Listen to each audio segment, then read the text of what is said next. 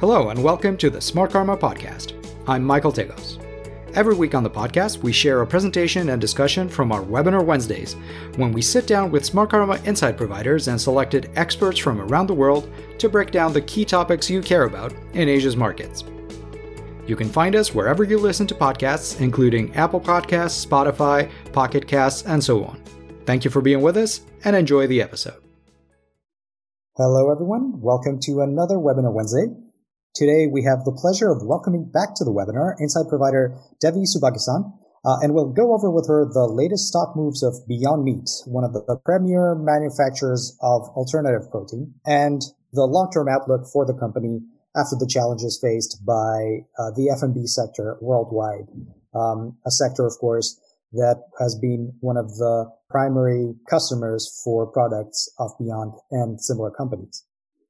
Devi is an equity analyst with an Asia consumer sector focus. She has been part of the buy side and sell side and has covered oil, gas, and coal, media, textiles, and consumer discretionary sectors across ASEAN, India, and North Asia.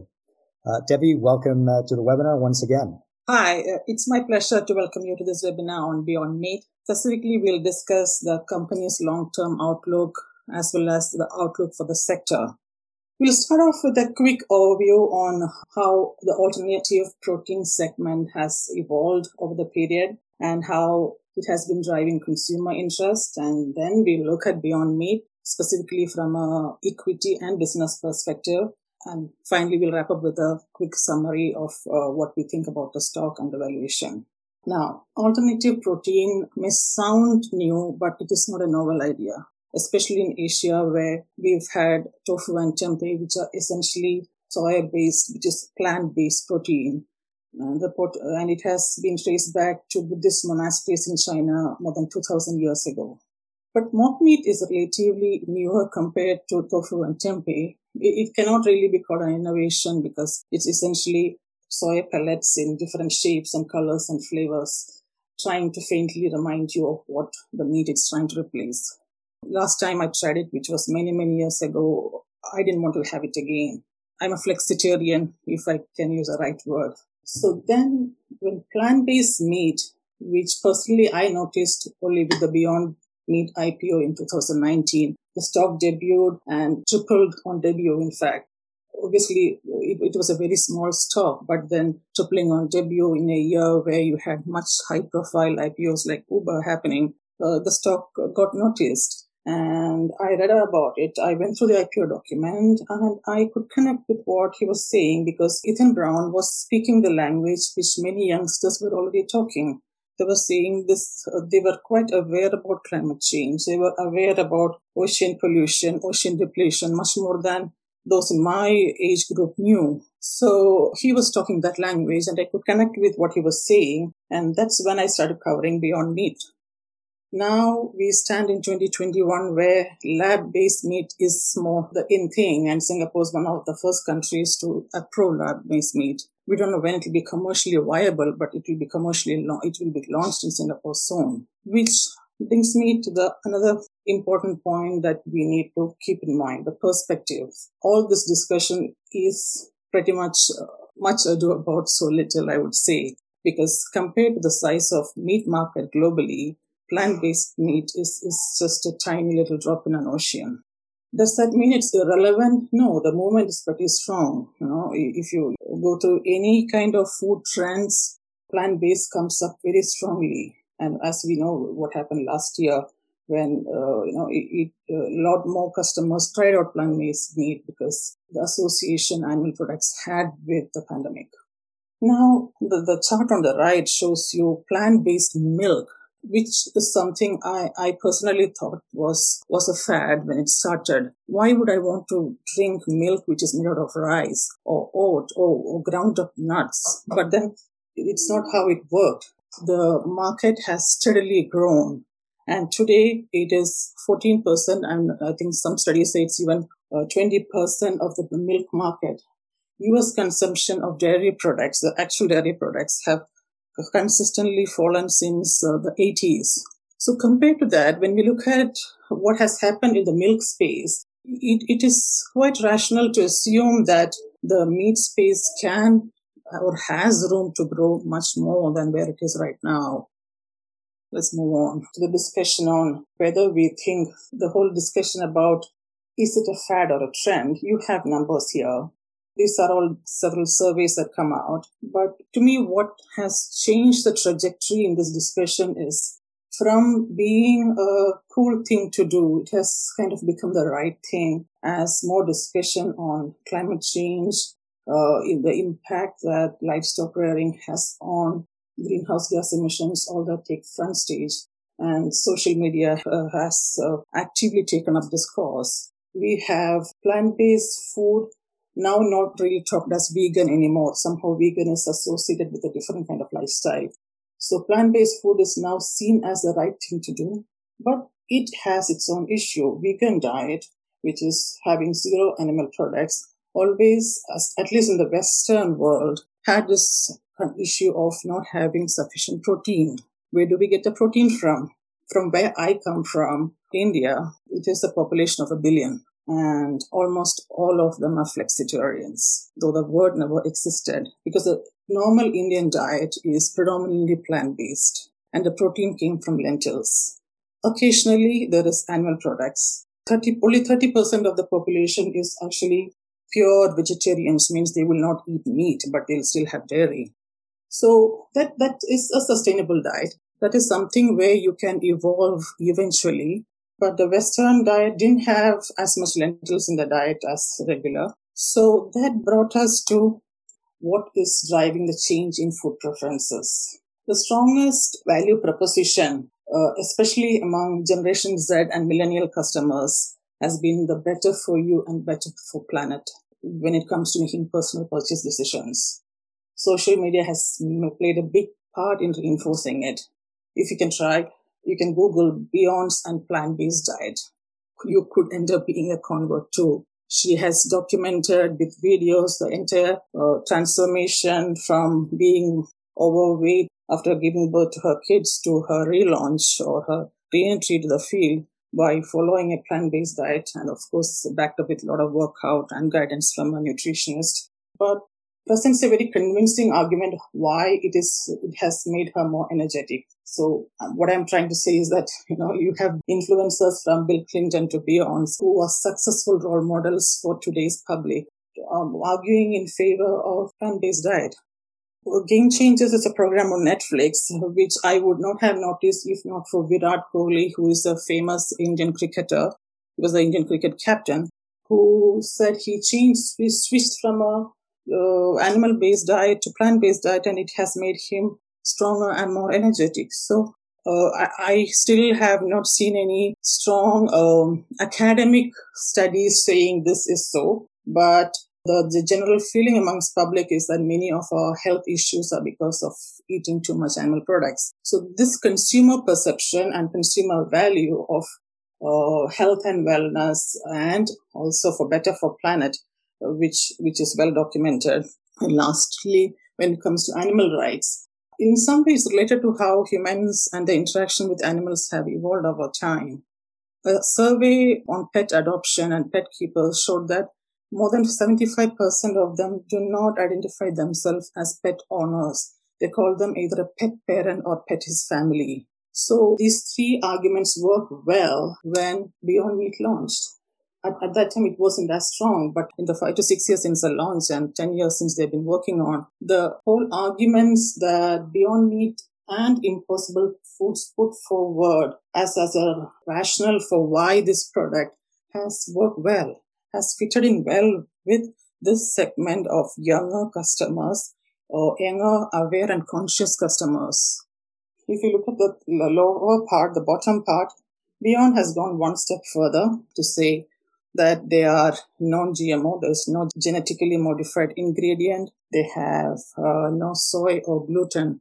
Now, soy is a commonly consumed product in Asia, but in many Western countries, it's classified almost together with peanut as an allergen.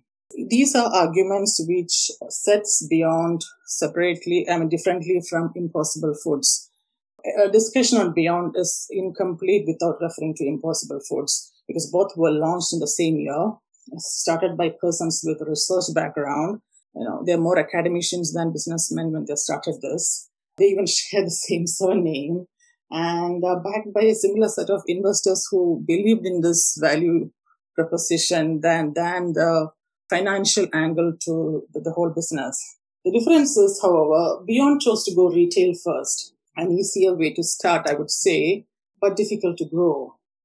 But one factor that differentiated it was the company's insistence that its products be stocked along with meat products and not in the vegan section. It quickly gave the company the product visibility amongst the wider shopping population, those who now identify themselves as flexitarians, and induced trials without incurring too much cost. And now we have campaigns like Meatless Mondays, which gathered momentum. So a flexitarian would probably choose Beyond for that day.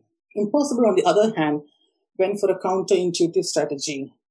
So they went institutional first, something that one would have thought is a difficult market to crack.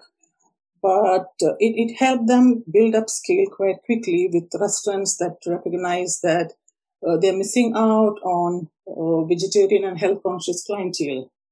So if you go out as a group, especially where you socially, you eat out on social occasions, and if you have one person who's a vegan, then you will have to skip a place like McDonald's, which doesn't offer a vegan product or a vegetarian product, in fact, in most markets. So personally, I am forced to go to Burger King because my younger son eats only vegetarian.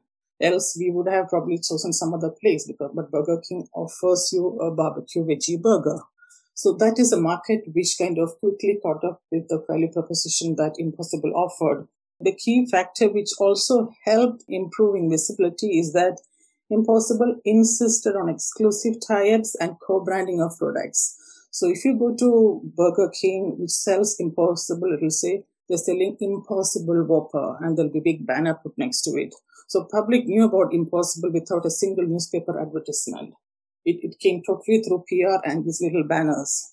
Both of them are now trying to eat into each other's original segments.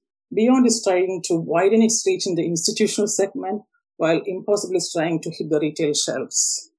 There is a little glitch in here in the sense that there's an international market where Impossible is available in Singapore, is available in in Hong Kong and most of Southeast Asia, but they cannot access China nor Europe, because Europe has banned products with GM content in terms of food, and China requires you to take special approval on a case-by-case basis, which Impossible is trying to get but still haven't.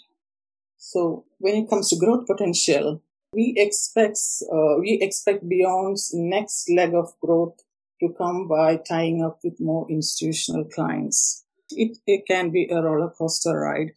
We saw a few months ago when the McDonald's tie-up didn't work out and there was enough confusion in the market, the stock tanked. And a few weeks ago when Taco Bell announced that they will be going with Beyond, the stock, went up 20% in 2 days' time. So, but there is still room. The game is on. I think the advantage Beyond will have here is that it caters to the vegan market, which is mostly also anti-soy, anti-gluten, and anti-GM. So that's the advantage Beyond has, apart from the economics part, which we are not very sure, but at least it's publicly not known where the pricing stands. The international sales market, this is the competitive advantage Beyond enjoys versus Impossible, is what I discussed a while ago, especially in China and Europe. But China as a market consumes very little beef per capita compared to the US. They're more on pork and poultry. Beyond has launched Beyond Pork in a mincemeat form, so it can be used in dumplings or stir fries, which is a commendable move. At least to me, it seems that they have really thought through the international strategy and launched products accordingly. It's not like, we have a successful product in the US, let's just launch it in China as well. So they have the launching of Beyond Pork shows that they are probably have a well thought out strategy for this market. Europe and China can potentially be much bigger for plant-based meat products than US itself. Beyond is setting up production facilities both in China and Europe. And when it comes to unit economics, Beyond has proven that it has hit viable unit economics. If you look at the previous quarters in 2019, 2Q and 3Q is when they reported positive net income. Their operating margins were in double digits. And it looked like, oh, we can grow and still make money. And more importantly, every burger we sell, we make money. We are not losing money. The fear that market had that is this a concept stock that is pursuing mindless growth and hoping for my valuation based on growth, because the stock is still valued on EV to sales basis. So that is kind of, allayed. I would say the fear is allayed. The company can make profits if it decides to price accordingly. The past few quarters, it had announced that it's going for aggressive discounts and pricing down so that they can reach to a wider market because customers seem ready for a trial. So these are factors which we think, why we think it is viable as a proposition, but market has overriding concerns on competition from new entrants. Who are the new entrants? There are the big boys like Tyson, Hormel Foods. These are existing meat packers. Almost all the food processing companies that you know of have invested in plant-based foods. Can these deep-pocketed guys come and totally change the market? Personally, I don't see that happening because one, Beyond and Impossible has targeted a customer base which have bought into this product for some reasons, not just because it's plant-based, but because it is helping solve other issues, which we discussed earlier.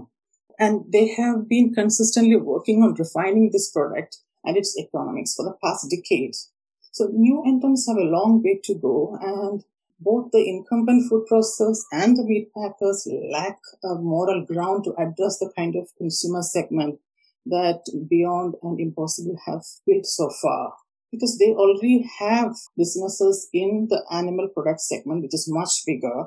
So obviously they cannot be arguing against that. So it's like we also have a piece in this. We would like to have a piece in this pie. It's almost there. I don't see them being very aggressive.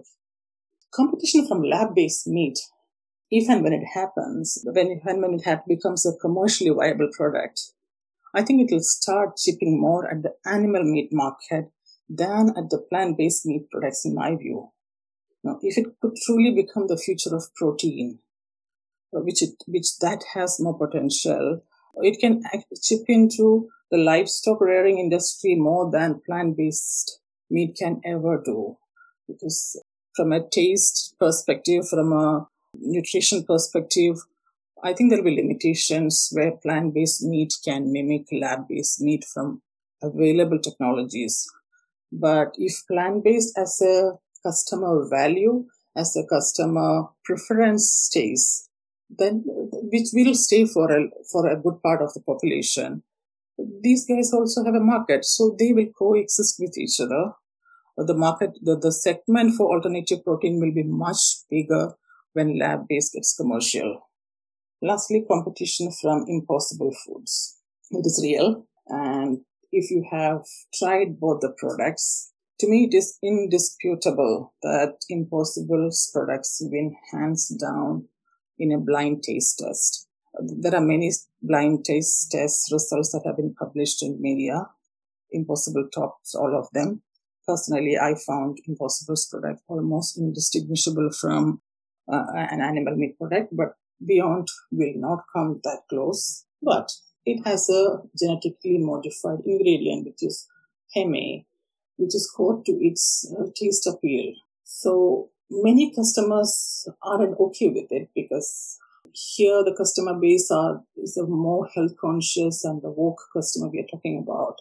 And Beyond also has an appeal in the West for its no soy label.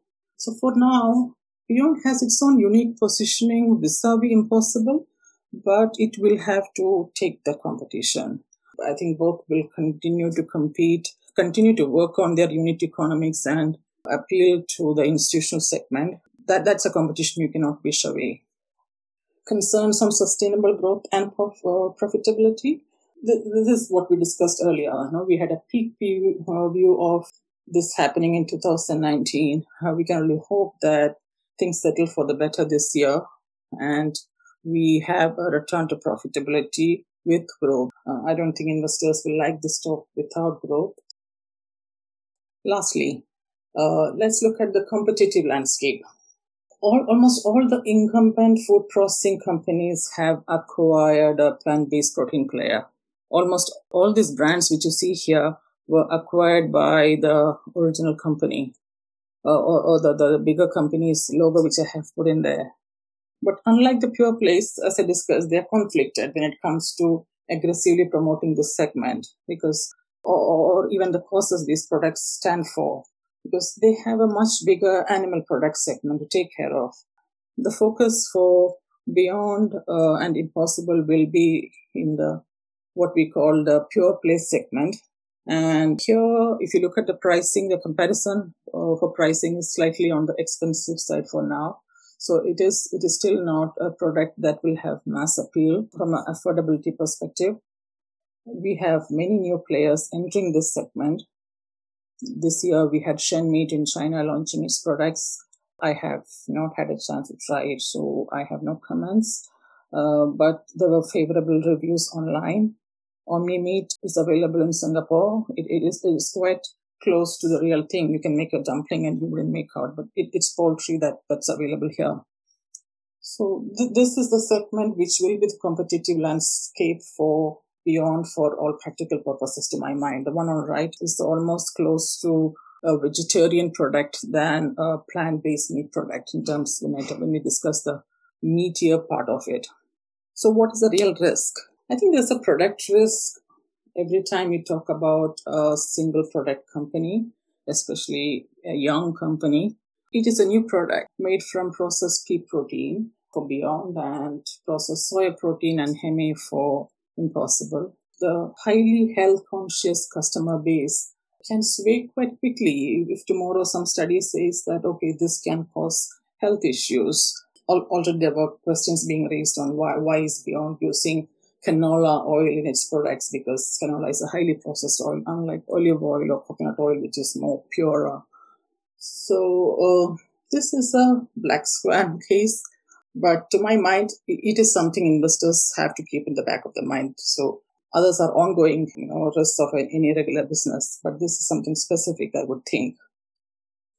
To sum up, I would say that Beyond has managed to build a brand in a niche segment with attractive growth potential. It has visible avenues of growth in the near term, and its premium valuation, I think, blame it on scarcity premium. It's the only pure play equity in this segment for now. And it fits well into the investor need where they're looking for businesses that can positively impact the environment. In this case, in Beyond's case, is by reducing meat consumption. And the stock has been highly volatile thanks to its relatively small size and high short interest. So that's it from us on the emerging alternative protein scene and Beyond Meat's place there. We'll be happy to discuss if you have any questions. Thank you very much, Devi, for this really good overview of the company and as well as the space, actually. In fact, I will agree with you that Impossible is probably the best of the two when it comes to reminding you of the real thing, but Beyond, I think, achieves its kind of unique flavor without being a copy. So, Devi, you mentioned how the stock is quite volatile, and it's true that we did see a jump recently. And I was wondering, what do you think it shows for the company and what investors think about it in 2021 as we get started? Yeah, the stock has always been highly volatile based on news flows. To my mind, it's because many investors don't have a long-term visibility on the stock. So they think, every time you have a new information on an institutional tie-up, the stock bounces back. But the company has guided towards what kind of capacity they're building and what kind of growth they're forecasting. So that's where we come in this USD 1 billion sales in 2022. This could have been slightly earlier, if not what happened last year, that is 2020, when institutional sales tanked because of the restrictions faced by the restaurant sector. So I feel many long-term investors are probably just staying there, but there's a lot of investors who play around in the stock because of its volatility and the high short interest. So you wait for the bottom range and buy. And if you're a long-term investor, stay. Otherwise, you exit at the top range. Structurally, I don't think too many things changing, but you will have this news flow fluctuations happening. Right. You also mentioned that one of the primary competitors at the moment seems to be from the lab-based meat space. And you also mentioned that we've seen, the first perhaps iteration of the technology, of the product rather, in Singapore, and which comes from the company Eat Just, if I'm not mistaken. So do you think that going forward, this will turn into serious competition for companies like Beyond and Impossible? Or do you think that they can sort of run concurrently and serve different needs?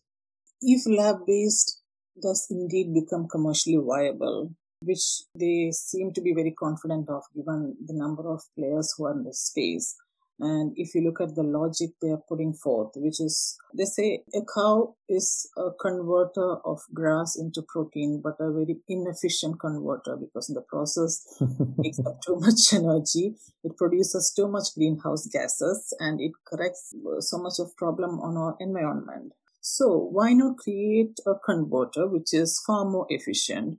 So you take a cell from a cow, place it in a medium, place it in a bioreactor, and let it grow. So this is stem cell to my mind. This is what we are trying to do it in other areas in the medical space. So let it grow, and they found that it grows in a certain amount of time. And if they can shorten the amount of time, and if they can improve its texture, you are actually getting a muscle structure out of it. So which is different from a plant-based product where you are just extruding some protein into a texture which is similar to meat. So you're getting a muscle structure and you can serve it as a piece of meat. Now, maybe next generation will be okay with that idea. No? Why should I go for this totally unethical thing of, rearing an animal and then chopping it off its head off? If any of you have ever seen an animal being killed, I don't know how many of you will actually eat it. Almost everyone I asked to, they said they just buy a cut piece from the supermarket. They've never ever killed one. But I have seen it. As a kid, I grew up in a farm. I have seen birds being plucked. But if you're exposed to it as a 3-year-old, you don't feel anything wrong about it.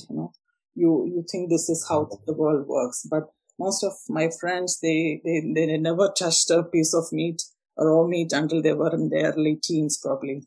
So they said they can never imagine killing one or touching blood before eating a meat.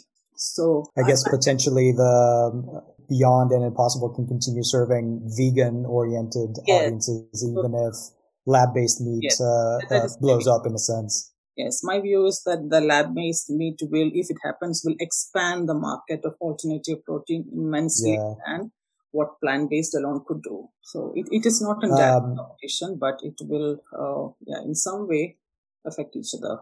Mm-hmm. One question from the audience mentions J.P. Morgan's bearish report on Beyond. What do you think about that?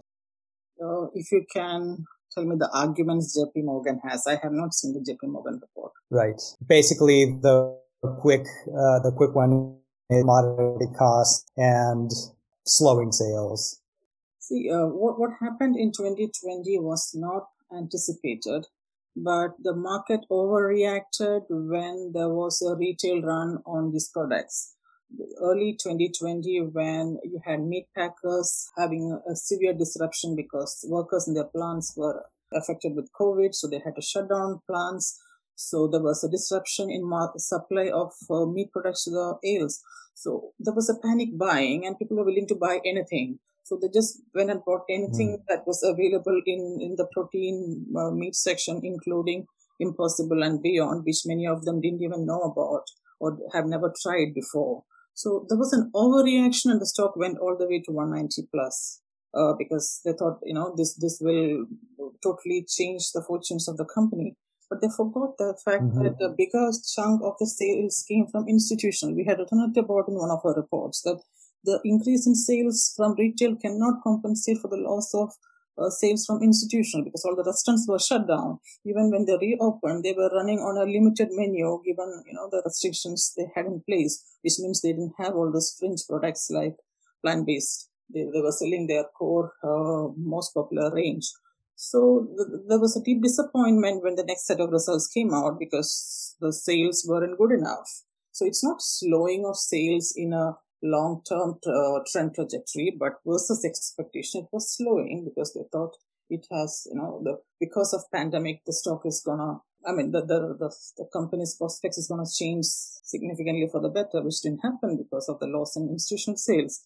So I don't think structurally the company will, see a degrowth, or will it grow at a slower pace than it did in the past? Probably yes, because given the size, but probably no too, because if they are able to make it well in Europe and China, give them a year, then probably sales will pick up at a different pace than even market is expecting right now. So I wouldn't worry too much about the potential for growth.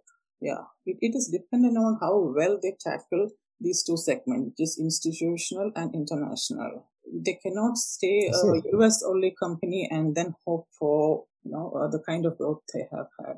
Absolutely. And I think you mentioned in your most recent note as well how Beyond has established partnerships with companies in China such as Yum and Starbucks China, which are companies that you also talked about in your previous webinar as well. Have you seen, or rather, what is your view of those companies now after it seems like the worst of the pandemic is over, especially in China? Starbucks has indeed surprised everyone. My initial view was that players like Starbucks, who their key value proposition was being the third place, but then during pandemic you couldn't even stay in the store. Still, the company managed very well. So it is lack of insight into customer minds that made me make that short-termish view, I think, because almost everyone thought coffee was something, when everything changed around you, you wanted something to be stable, and a Starbucks coffee was something that made you feel like, there is something that is normal with our lives. So that stock has done phenomenally well, and kudos to the management. They knew how to pivot well in each markets. And in China, especially their plant-based products reportedly did quite well, given the pandemic had animal meat associations, and increased customer health consciousness also meant, many of them wanted to choose plant-based. And you have a Beyond Meat product, which tasted like meat but was plant-based. So I think it has worked well now that the pandemic, even the early stages of recovery itself, these companies were showing stronger recovery than one would have expected. I guess the cultural sensitivity that Beyond shows is a major factor as well, that you also talked about today. In your research, is Beyond kind of unique in that sense, or does it seem like other companies in the sector are paying attention to that factor? So Omnipok is a very successful player, which is promoted by a social venture called Green Monday based out of Hong Kong. And since their target was anyway Asia, they started off with the pork product and the chicken product, which is more widely consumed in this part. So I think these companies are quite sensitive about, or quite conscious about, the demands in these markets. And they probably, companies like Beyond probably were developing a pork product right from the beginning, but they didn't want to launch it in the US, given, that's not where the real meat lies there. So, they reserved it for China. And that makes me think that, okay, these guys have thought through the strategy. In the past, many Western players, when they launch in Asia, they will just copy paste the product. They wouldn't think that has left many white spaces, as they say, in the consumer segment. Yep. Yeah. So that's why I spoke positively about Beyond's launch in China, but it's still too early to know how well they have done, because It's only launched in November 2020, the Beyond Pork product. The Beyond Beef product was launched earlier as tie-up with the institutional segment, but beef is not a big segment in that country. Wait and see then. And finally, just to wrap up, do you see a consolidation in the space going forward, considering the larger players that have come in recent times? Or do you see Impossible and Beyond being able to grow independently in their space? The consolidation in terms of acquisitions have already happened. Many niche players were acquired by the bigger boys. So if you look at the earlier slide, Vegetarian Butcher was a well-regarded plant-based meat product player from Europe. Now that's been acquired by Unilever, you don't hear much about it. So that level of consolidation has happened even before the market for plant-based was, got into this level of growth. But we would still see new players coming in. I think this place is quite active with a lot of funding available. Will all of them be able to match and come up with a product that is both commercially viable and appeals to customers? I think that could take time, unless it's like niche players. Like we have a player in Thailand who've launched during the pandemic. We have one in Japan.